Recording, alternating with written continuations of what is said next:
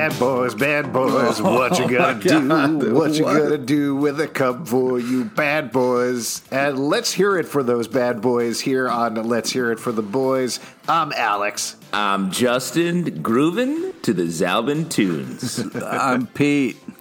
And we're going to be talking about the penultimate episode of Season 2, Butcher Baker, Candlestick Maker. Finally got around to it. We've met Butcher. This episode, we finally meet Baker. We finally meet Candlestick Maker. They give a dog a bone. I don't remember how the rest of that goes. Pretty good. Thanks. You're the nursery rhyme king. Not only bad boys, but also the nursery rhyme jive. Yeah, every night when I put my kids to bed, I always look them in their eyes. I stroke the side of their cheek and say, bad boy, what you gonna do? Oh, stop. What you gonna... No? Yeah. Pete, you don't like that?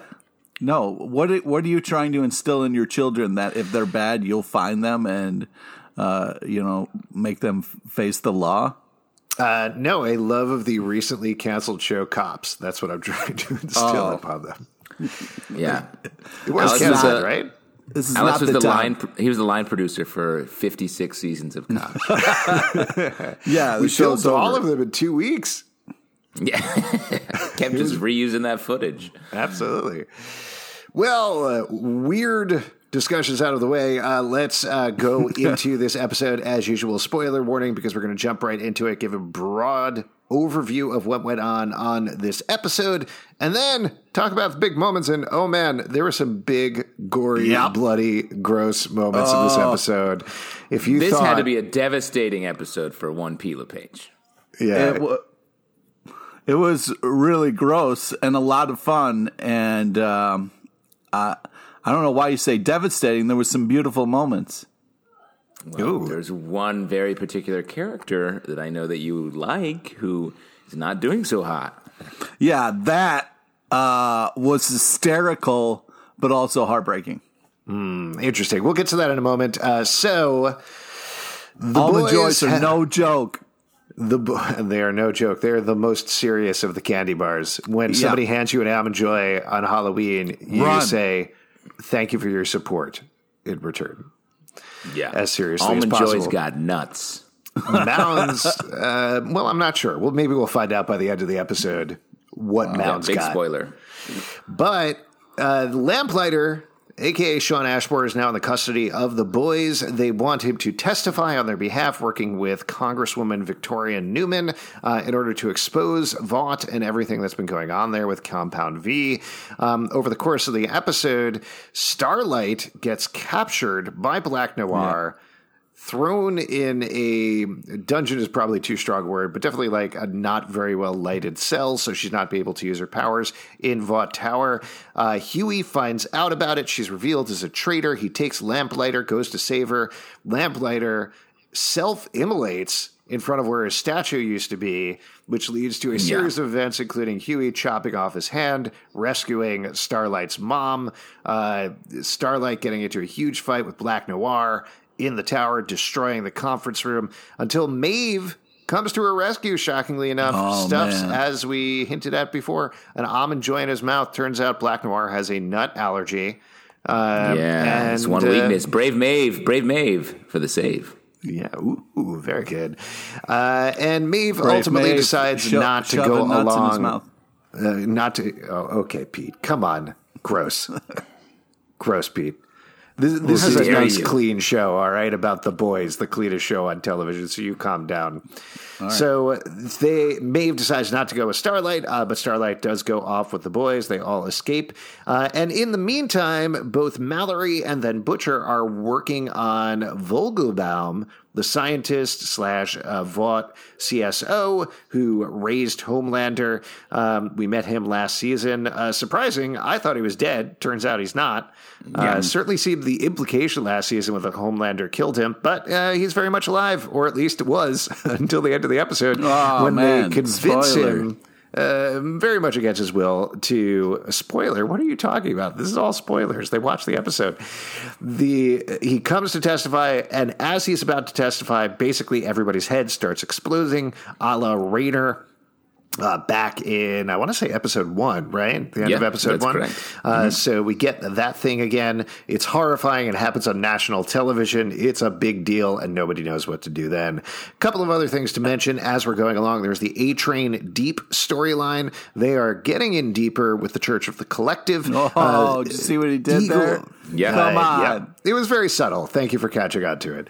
The Eagle the Archer is kicked out of Church of Collective for very sketchy regions. Meanwhile, Deep and A-Train, it sounds like they're going to get back into the Seven, possibly as soon as next episode, thanks to Alistair, the leader of the Church of the Collective. So that's pretty cool for them. Maeve, as we mentioned, is going through some stuff of her own when Elena leaves her. It's very harrowing. We'll come back to that. We'll talk more about that. And the big plot line of the episode, of course, is that Butcher, we meet even more members of his family. We meet his parents, specifically his mom calls, says his dad is dead. Turns out his dad is not dead. Not only is he not dead, he's the opposite of dead, which is John Noble. Yes, Pete. Yeah. So when he went to his old house, I thought that was his mom. It was his aunt or somebody else? Yeah, that was his aunt. Aunt Taffy. His aunt. Okay, all right. Yeah, an aunt is a mom or dad's sister. Yeah, it's like a mom or dad. It's like a just, mom or dad, but just a further step away. It was just when in my mind I was like, "Oh, that lady was so much fun before," and then he was like, "Mom," and in my head I was like, "That must have been her mom," but no. You know what I always say? Up here, they all look like aunts. Oh wow! Right? Wow. It was a Bug's Life reference. It's I thought it was like a Hitler reference or something with that accent you were putting it on there. I was thinking it was some sort of Indiana Jones, like. Oh, okay, yeah. No ticket. No. Yeah. In any case, what were we talking about? Yes, so they met. We named Mom the and Dad. dog Indiana. Dad is dying, but not quite dead yet. He's a total asshole. We find out what happened to Lenny, Butcher's brother. According to his dad, at least, it's his fault that Lenny died because he left him.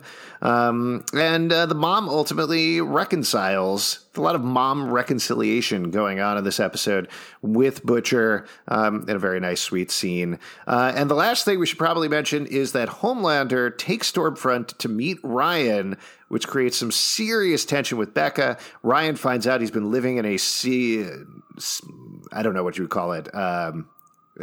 Safe house. Yeah, safe house. Sure, there you go.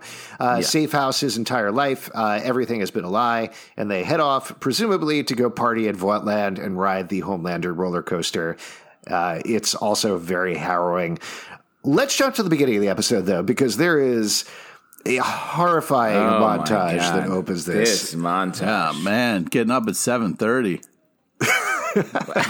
Wow. Pete, I think you maybe missed a little bit of the point, but I see. Man. No, you shouldn't get up too early. That's the point of this. You know, if you get up too early and listen to like Alex Ross or some kind of crazy radio stuff, or maybe some podcasts with 3 people, I mean, it's just going to rot your brain.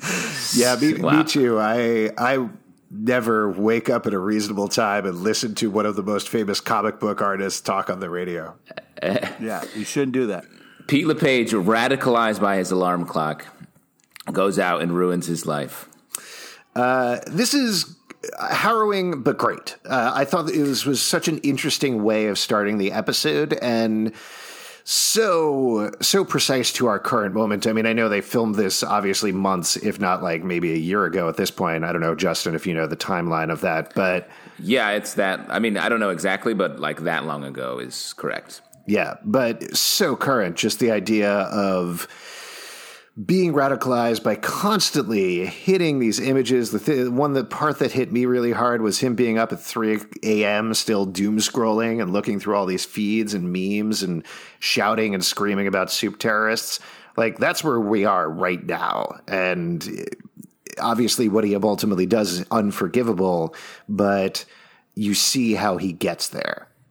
Well, and what I love about this, it's so intense. It feels so real. It's so dark. And it doesn't really relate to anything particularly happening in the show at this moment, but it just speaks to the overall theme of this season and sort of why things are the way they are and how terrifying it is. And to be able to give us that sort of touchstone to our actual lives is scary and super affecting, I thought. Well, there's also the line, it ties in later at the rally that Stormfront and Homelander are holding, which is even more scripted than their usual rallies, I would say. The way that they're kind of almost doing this duo comedy routine back and forth. But Stormfront very specifically says, we in no way condone the shooting of the convenience store worker. We're going to put some money in an account to create a scholarship or whatever she says about that. But it's one of those things where you're watching it, you know she is virulently racist and does not support that at all. And you read that and it's hard not to read a coded message in there. Like, of course we don't condone this is almost said with a very slight wink in the delivery, as if telling other people, go out and do this. Yeah, and that is, I mean, there's another take on this, not to just touch on like politics for a second, like, where in our world, we've even moved past this a little bit, like the way that kid who shot those people, Kyle Rittenhouse, like, and it's more even overt than the way that they're behaving in this rally. Like that, Kyle Rittenhouse has been welcomed by certain factions in our country right now, and like that is one step beyond the satire that they're doing here. So that to me is this, as intense and dark as this is. We in our country are in some ways beyond this. I mean, you're right. Point. It didn't. I might be misremembering, but didn't Trump be like, great?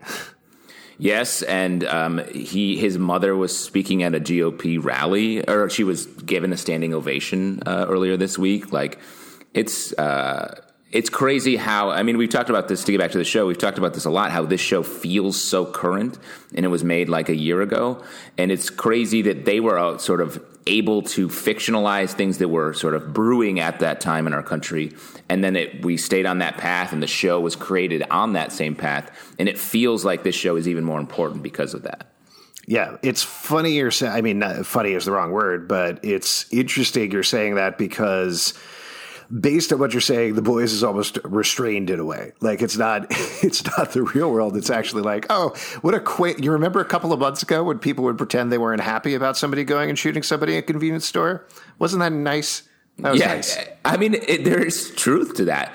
And even again on the show, like another show would have, because the plot reason to have this scene is to give Homelander and Stormfront the reason to have this conference. Another show would have just shown the shooting. With this, we get to be in the guy's shoes as he wakes up and becomes radicalized. And I thought that was just such a, again, scary way to take it back and put us and to follow his path to get to the point where he becomes this tool of Stormfront to affect more change and gain more power. Well, it also ties into a lot of other parts of the episode. I mean, the thing that I'm thinking of immediately is there's that ridiculous but very accurate conversation that Lamplighter and Huey have when they're watching porn movies, talking about who's the cuck, who's the guy fucking the guy's wife, and who's the cuck fluffer. And that's a very like raunchy boys way of putting it, but that's exactly what that guy is going through, right? Like he's talking about the same things that Huey is talking about on a very different, probably very incorrect level. Lamplighter is talking about as well, where he's doing nothing with his life. He's doing the same thing every single day, going to the same place, waking up at the same time, doing the same thing. And it drags at him. It breaks him in a certain way. Again, doesn't excuse the behavior, but it explains it. Yeah, I mean, don't let your alarm clock rule your life. You know what I mean? Like, come on, like mix it up a little bit. You know, maybe get up early, go for a walk. You got to do things so it's not so monotonous. You know what I mean? Did you have to get up early today or something, Pete? You have a real axe to grind against your alarm clock. No, I'm just saying, like, you know, it can get monotonous. You know, And I picture you having one of those big cartoon, like, Acme alarm clocks that sits up and, like, shakes and jumps when it goes off. Is that you hit it with a hammer? Yeah, I hit it with a giant sledgehammer. Yeah, that's how I start my day. Yeah. Oh, nice. In all honesty, I haven't used an alarm clock in months at this point. Oh, humble brag a little bit over here. No, I'm Holy with you. Shit. Well, here's the thing. Having children is a biological alarm in a lot of ways. They wake you up when it's time. Yes. Yeah. Turns out they need to eat at a certain point which is why weird. though? Why do they need to eat it like 7 I don't know. They still a.m.? haven't explained this. Yeah. I keep holding them down, lovingly stroking their cheeks, singing Bad Boys to them, and then being like, now why do you need to eat? Yeah. I'm starting to think maybe your kids are just scared. Yeah. Because you keep stroking their cheek, as you keep saying. You keep lightly stroking their cheek. I do it with the back of my head, Bane style, and I say, does it feel like you're in charge? Oh, my God. Bug's Life. Yeah, Bug's Life. That's what it was. Great. Yes. Another great impression. Up here, they all look like eggs. Oh, my God. Those are sort of the same movie. They are. When you think about it. Yeah. Anyway, we should get back to The Boys, I think, since we've talked through just the first scene of the episode. Yes. Where should we start with? I mean, maybe we can keep talking about the Stormfront Homelander stuff since we touched on that. Because, man, those scenes with Becca and Ryan are so tough to watch. And I went through so many emotions. We've talked about this a lot on the podcast, but just there are moments here where I think you actually, for the first time, get real humanity from Homelander. But then by the end of the episode, it's hard to parse whether that was actual emotion or he was faking. What's your guys' take on it? Yeah, it's interesting because I do think it's meant to be real. Later, we hear that Homelander was sweet when he was like 5 and 6 from Vogelbaum. So I do think we're trying to say here, like, oh, there's an earnestness underneath that, or this like innocence that was just perverted by the fact that he had no one taking care of him for his entire life. And you see Stormfront coming in and twisting him as well as the situation. He was very clear that he was a sweet kid until he went to work on him. Yeah. So he took that sweetness from him. He took the candy from the baby, so to speak. Yeah, and it's kind of like Homelander taking away this protected life that this kid could have. And there was some it was one of those things where when Becca is like, please, I am begging you, let this kid be here with me. There's a moment where you think he might actually be okay with that. But then they come and basically steal the kid. And overall, it feels like connecting this with Butcher meeting his dad is like bad dads are bad for boys, like bad boys. Bad dads make and bad what are you going to boys. do about it? What are you going to do? I don't know. I just hope they don't, like come for me. Yeah. That's let me throw two things out at you, though, about the storyline, just based on what you were saying, Pete. One, in the scene with Becca, we have really seen her grow so much in her relationship with Homelander. Again, wrong word to use their relationship, but the way that she relates to him. The way that she deals with him or tries to work around him. The idea that she could be like, come outside right now, and he says, okay, is fascinating. It's amazing that she's been able to get to that place of strength and really rework the relationship. And I do think that points to, without excusing anything that Homelander has done in his past, I think that does point to a humanity under the sociopathic layers there, that he needs this family bond. He understands that he needs Becca for that, but not necessarily in a calculated way, but actually an emotional way. And also he needs a mother. In a certain way, Becca is his mother as well as Ryan's mother, or at least the way that he relates to her was what I took away from that. And then the second thing that I wanted to mention, and then I'll get back to you guys instead of monologuing, but I think we don't get to see this, but my impression is it's Stormfront who ultimately twists it around. Reveals the truth to Ryan, whether it's Homelander telling him or not. But there's that very specific line that I forgot to write down, of course, but where Stormfront, Becca's like, Ryan needs a mother, and Stormfront's like, he'll always have a mother. Yeah. Clearly indicating, I'm going to steal your child. Yeah, Stormfront's the new mommy. Exactly. Yeah, because she takes a moment and is like, look, a random baby. And then Homelander's like, oh, you're into kids? Check this out. I totally have a kid. One. I got one stashed away, if you want to, like, break out of its jail or whatever. That'd be cool with you. Cribs, in a sense, are kind of a baby jail. Oh, Alex. Fun fact. You're really getting into your parenting style a lot in today's episode. Well, I'd like to reveal myself on this podcast. Well, son, off to baby jail. I mean, bedtime, crib. Crib. Totally Is it weird? My daughter's 10, but she's still sleeping in a crib. Is that strange? No, not at all. And she takes a little, when she's ready to get up, she takes a little tin cup and just runs it along the bars. Yeah. Plays our harmonica for quarters. Mm-hmm. Do you still make them wear toilets? Do you still make them wear those striped pajamas with their numbers on them? Oh, now this is getting real dark. But no, yes. I do think so. To your point about Homelander being sort of having this, like being this lost boy, basically. Yeah. And he's being taken advantage of by Stormfront, who wants. She's already taken him, given him what he wanted so that she can control him. And then Ryan is even another opportunity for her to control this Ubermensch, this sort of the Nazi ideal man that will just give her power, which is sort of, it seems like, been her dream throughout, ever since she was working for, or married to Vought back in the day. And she's so close to succeeding, and all she has to do is keep pushing Homelander down this path, and he's just going for it. Also, it's this thing of like she's trying to get V in, to a place where you can inject him in people in that weird site that she had. But now here is a person who is like the first natural born hero, and like she kind of made a big deal out of that. And so it seems like this is kind of like her dream scenario, so this is like playing into exactly what she wants. And if she's got to take a kid on a roller coaster a couple of times, then she's willing to do that. You know what I mean? I mean, we don't get actual clarity, or at least stated out loud clarity, of what's going on at Sage Grove and what the plan is. There's a little bit on that in this episode, but it gets kind of pushed away.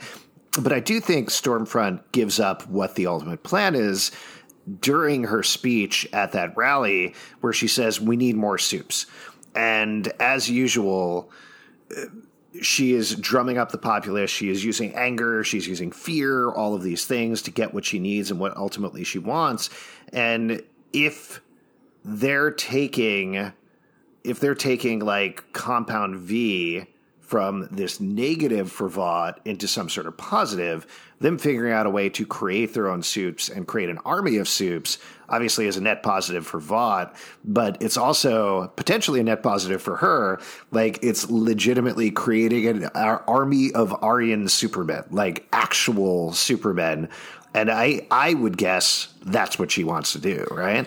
I agree, but I do think what the stuff we're talking about with Homelander, having these mommy issues, like having no real control of his rage because he never was loved, like that's their mistake. That's always the mistake here, where it's like, oh, you just need more power. It's like, well, you don't understand that you can't control these people because you will break them if you push them too hard, or they will rebel or something. And I feel like that's what is going to end up twisting and becoming their downfall. I do want to, before we move on from this plotline, I do want to ask one question. Ryan was wearing Homelander colors. Like, he was wearing the same, his shirt, his pants, the way that he was dressed was the same sort of thing. What do you think's going on here? Was that just sort of a subtle indicator that he's moving over to Homelander's side? Team Homelander, yeah. It's a little outfit foreshadowing.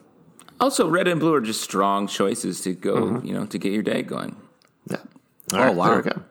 I'm technically wearing Homelander colors, but that doesn't mean I'm It seems like you are. Homelander. It seems like you are there, yeah. I guess the American flag cape is a pretty strong indicator. Let's talk about Butcher and his family stuff. What did you guys think about this? Did you like learning more about Butcher's backstory? Yeah, it was really interesting, that whole kind of like ploy the mom did, where it was like, hey, your father died, we got to meet, classic, great way to get somebody's attention. And then, you get to see the old guy who's rocking an outfit just like Homelander would. And Butcher would, sorry. And then, loves using the C word like Butcher does. And this kind of thing that, again, like talking about dad issues and tough love, like the Dad points out, like, you wouldn't have been as tough as you are, Butcher, if it wasn't for the horrible things that I did to you. And that kind of goes along the way with how Homelander was raised as well. So, and then maybe how this kid's going to get raised.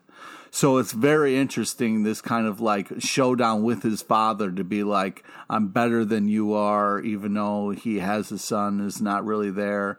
And then like this whole thing of like, I beat you to make you better, even though it's, you know, not something you should do. And super easy to understand everything he was saying the whole time. Yeah, super easy. Right, Ralph? I love John Noble. I was the fact that this is part of the Fringe universe is exciting. That is very exciting. It was great seeing him. I feel like it's perfect casting for Karl Urban. I like these scenes. I feel like I need to know a little less about Butcher's backstory, if that makes any sense. Like, this is the point where I'm like, we could stop. We can stop adding family members. I'm good. Like, I'm full up on that. I liked meeting his aunt. They all look like aunts from up here. But I like meeting his parents as well. Stop doing that bit. But we don't need cousins. We don't need great nieces and nephews and whatever else. That's good. We've touched on it. Let's move on at this point. You don't want a storyline where we find out that Butcher's great uncle is why he like wears his hair that way? Yeah. Or something. Yeah. I give you my beard. Yeah. Who's his beard ripped inspiration? It right off, put it on his face. Where'd you get your beard friend, Pete? You know, it was a lot. I had to climb a mountain, and then I met the guy who has the most glorious beard in the world, and he trained me in how to grow hair. Wow, how to grow hair. Yeah. It's a weird way of saying that. The scene at the end with his mom at Jitterbean. Jitterbean! I didn't quite know what to make of that. Like, what... Were you too distracted by Jitterbean to really think they were in a coffee shop? Well, I believe it was a coffee shop. I was just like, it felt like something bad was going to happen, and then it didn't, and then it felt like, well, then what was this? Is it the idea that you can't reconcile with your dad, but you can like make up with your mom or something? Pointing to the larger mom versus dad issues through this whole show? Yeah, I don't know. I mean, to your point, there's not a lot of resolution in any of the other storylines, purposefully so. So to have, I guess that's probably the thing that I was feeling. Sort of there was this side family drama with Butcher that was wrapped up pretty nicely, where his mom was like, no, this was about you, and I wanted you to be able to move on from the memory of your brother and your relationship with your father, which I all get. But it's like, I also don't need to see that on The Boys. Like, it's fine. I don't need Butcher to be happy and settled. Especially when, like, clearly everything's fucked up at the end of this episode, and they have to go maybe die next episode. So it's like, I really like the fact that the mom was like, "Listen, your father was a cunt, so like he is awful, but don't let this man ruin your life now. It's not too late for you to kind of change." And I thought that was an interesting. She was like, "He's gonna die. I wanted to try to get one last meeting. You can get out from under the shadow of this awful man." And I thought that was like a cool kind of like pep talk from mom to be like, "Hey man, listen, you don't have to be this guy." Yeah, maybe. It felt very unboys-like, I think. Yeah. Was the thing that I got from it. Where I liked it. What? Sorry, it was a touching moment from a mom that didn't fit an over-the-top gross show. Like he should have been drinking breast milk or something. Oh. Like, let's make it The Boys. Well, let's talk about another mommy storyline, specifically Starlight and her mommy, who reunite this episode. Should I keep calling it mommy, Pete? Yeah, no, I'm comfortable hearing you say that word over and over again. I am not. Starlight and her mom, they reunite also at Jitterbean, which is not in any way related to CC Jitters from The Flash, I assume. But they get back together. They get captured by Black Noir. What did you think about this overall storyline with Starlight? I mean, I liked this. I mean, it felt a little bit like it was sort of just pointing to Huey, her whole thing. But I do think the reunion they had in the hallway at the end of the episode was great. Like, glorious. It really felt like their relationship in a relationship where Starlight has saved him over and over again. The fact that he got a chance this episode to sort of save her was really nice. And in his own way, like his very like, oh, fuck, I saw this handoff. Was really great, I thought. Yeah, I feel like it wasn't much of a Starlight episode. It's just she was moved into place to help for their relationship. Well, but also with her mom, I think we finally did get to a place where she was able to somewhat reconcile with her mom in a realistic way, just based on the fact that clearly it wasn't clear the last time we saw the mom at the movie set whether she was being manipulative again, right? Here, I think it's clear that she's not. She actually really does feel bad. She actually does want to apologize to Starlight. She wants to have a relationship with her. And I like that, and I appreciate that, and I think they're in a better place by the end of the episode. But to your point, the stuff with Huey was so fun, and this is the best Huey episode maybe we've had this season because he's been so down in the dumps. So getting him, having the cuck conversation with Lamplighter, being put in that position, sawing off the hand, his what the fuck when Lamplighter sets himself on fire. All that stuff was great. So fun. And even the moment, like you mentioned, with reconciling with Starlight, so subtly done in terms of him being like, well, I came for you without ever saying it out loud. That it was all just done with a nod of the head was very nice. So good. And then the mom was like, "Do you have a hand?" And he was like, "Yeah, come on, let's go." It was really just the look that Starlight gave him made it all worth it, and it was just such a nice moment in the hallway. And like Huey did go there to save, and he did in a roundabout kind of Huey shitty way. And the fact where he was like sawing through his arm and like so grossed out was such a crazy over the top boys moment. And now, I mean, she's fully out of the 7. Like, so I don't know what this means for. It starts to me out a little bit going into the last episode because the sort of status quo is dashed, is ruined. So I don't know what. I mean, Starlight and Butcher have technically reconciled, but it feels like they can't all exist. Does she fit on the boys? I think so. I mean, I think she fits in the same way that the female fits on the boys, where she also is a soup, granted against her will, in a very different way from Starlight. But Starlight, is she going to wear her uniform, be on the boys? Like, no. I don't think so.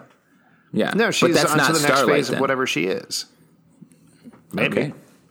I don't know. Maybe she's going to grow a big beard. She'd go to the top of the mountain where Pete learned all about it. I do think, to your point, though, there's the literal visual representation of smashing the status quo there because they wreck the conference room at Vought and they break the conference table. They destroy everything. There is nothing clearer than, like, whatever this show is, it is moving into the next phase at this point. Yeah. Because also Maeve, we didn't talk about her yet. We got to talk about that.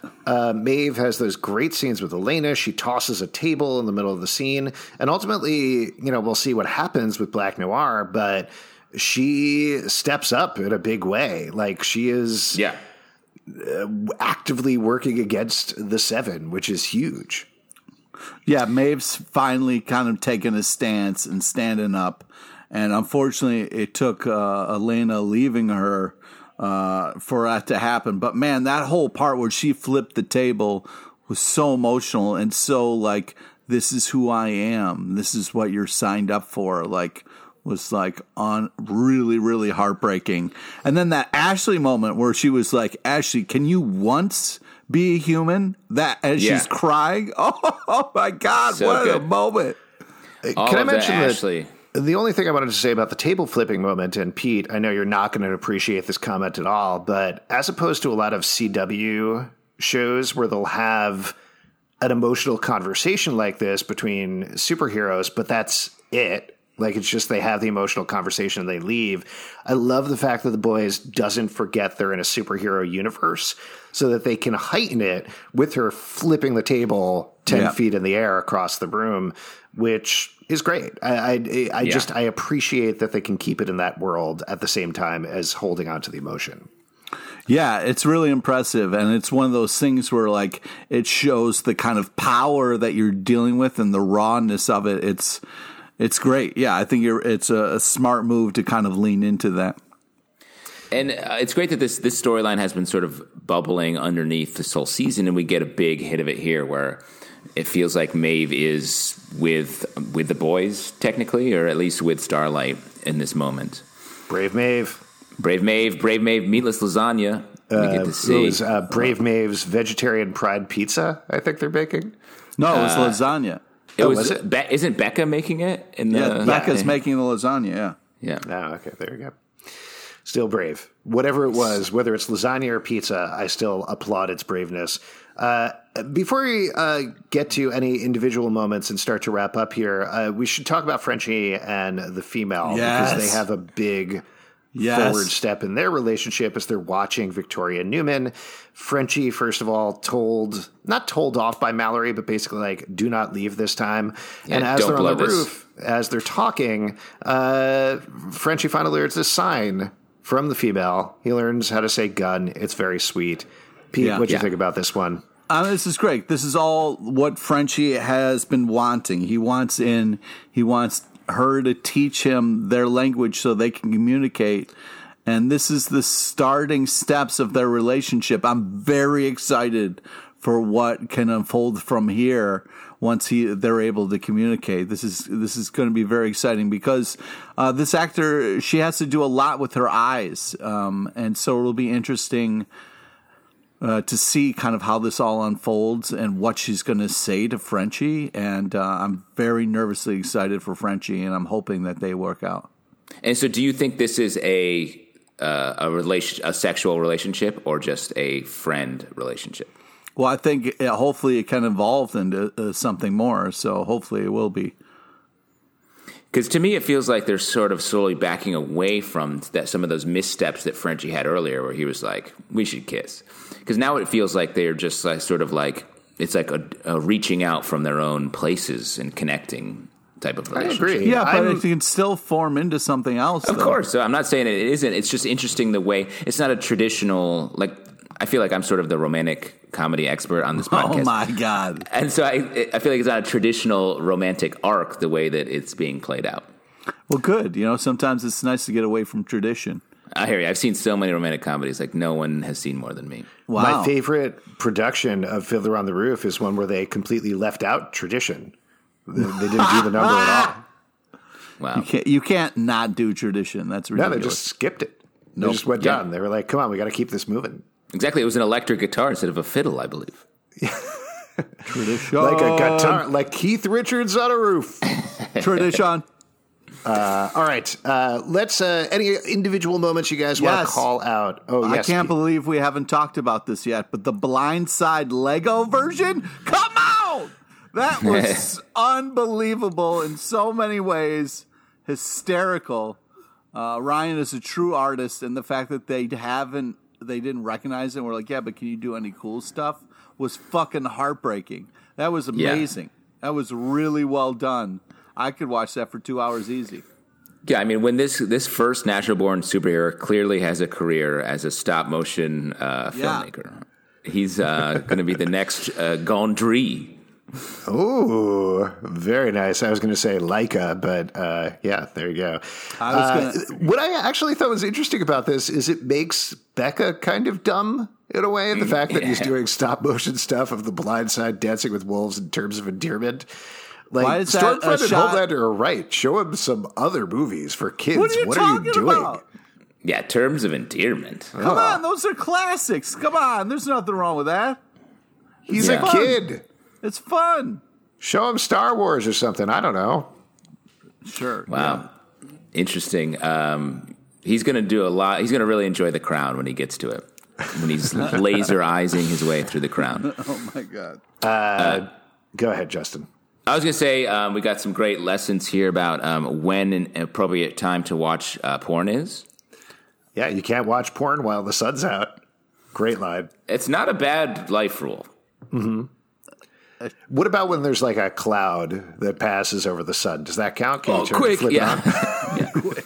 Oh my God. A lot of times I'm sitting at home praying for some cloud cover. I really like the moment at the Church of Collective party at Alistair's birthday party. First of all, super dorky across the board, which is great. But A-Trade bringing the Deep a goldfish, and Chase Crawford's reaction of like, oh, he knows my name. Very funny. Yeah. But the hands down best Deep thing is when everybody's heads start exploding at the end of the episode, and it cuts to him, and he's checking to make sure his head is still there. I mean, it's played as a joke, and it's a great fucking joke. But also, it points to all the underlying themes. Like, it's the same thing. Like, Lamplighter killed himself because he lost his spot. Mm-hmm. And the Deep's the same way. That moment is him being like, I'm important enough to be killed right now. And he's like, no, I'm not. I'm not at all related to what's happening. Yeah. It's just great. The Deep also at the party where it's like, Archer, yeah, love that guy. So amazing. Went, oh, no, you hate him. Okay, yeah, he was kind of a dick. Like, just that kind of quick turn of like, and then the news clippings that they showed of Archer. That was really well done. Again, Justin, I know you love a tight package, and that was a really sweet little package that they set up for that. Yep. Please don't ever use the phrase "sweet little package" again, Pete. Yeah. Well, Justin likes it, so I'm just trying to play his side of the court. It's weird the things that you identify with and really want to say a lot. It's like when someone's like, "Mommy, mommy, mommy." I did want to call out. Go ahead. All I was going to say was I did want to call out while we're talking about like great acting moments. Carl Urban in the Vogelbaum scene, the stuff that he does there is amazing. The way that he turns, just that his eyes almost flip the emotion from when he's saying, I'm going to kill your entire family, to he flicks and sees the woman, the daughter, I guess, coming in and just softens down. Drinks the tea, and as he's drinking it, just hardens up again. That he gets when he's drinking the tea. All with his eyes. Amazing. Yeah. Well, that whole thing, like when he's sliding the chair across when he's trying to talk, such a great power move. And the fun bit of like who's at the front gate and ways to like, okay, tell him that Grace is here. Tell him fucking Billy Butcher. You know, like it was a fun, like getting in the kind of door. And then how Butcher was like, I'll kill your entire family today. Or you can help me. Yeah. Great. Before we wrap up here, though, we should talk about the final scene in Congress with everybody's heads exploding.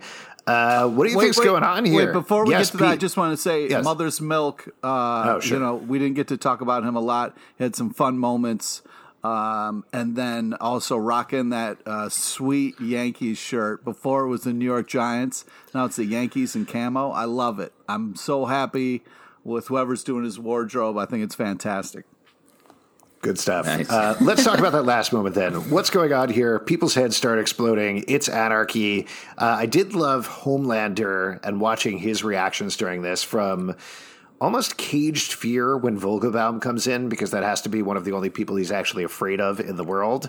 Yeah. And then when everybody's exploding, he's not scared. He also doesn't do anything, but he's clearly looking around, and it's more interest rather than anything else. But what do you take away from the scene? What's going on and what's going to happen next?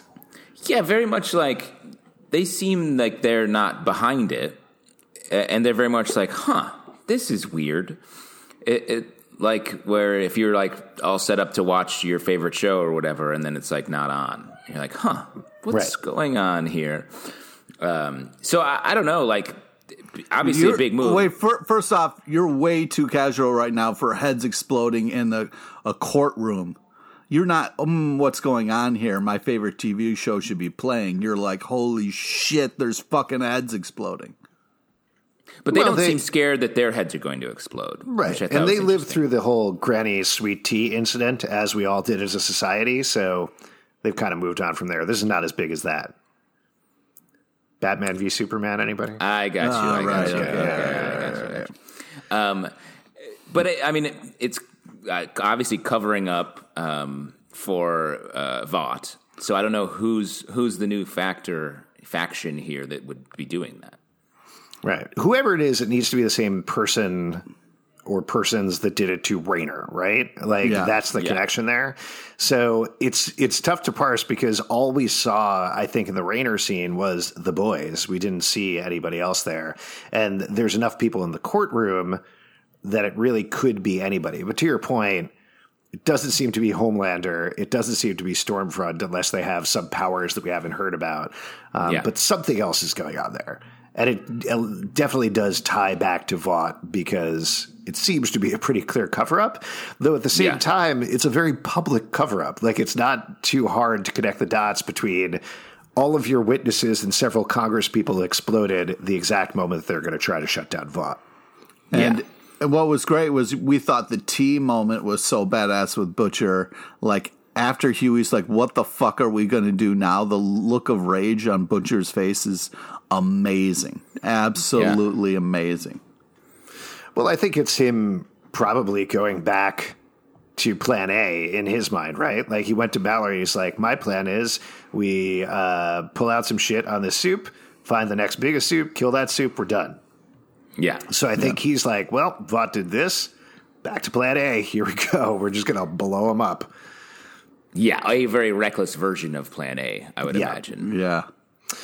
So there you go. Before we wrap up here, who was best boy in the episode? Pete? Who's your best boy? Black Noir, right? I mean, obviously Mother's Milk wardrobe. Yeah, but I got to say, like, I got to give it to Huey.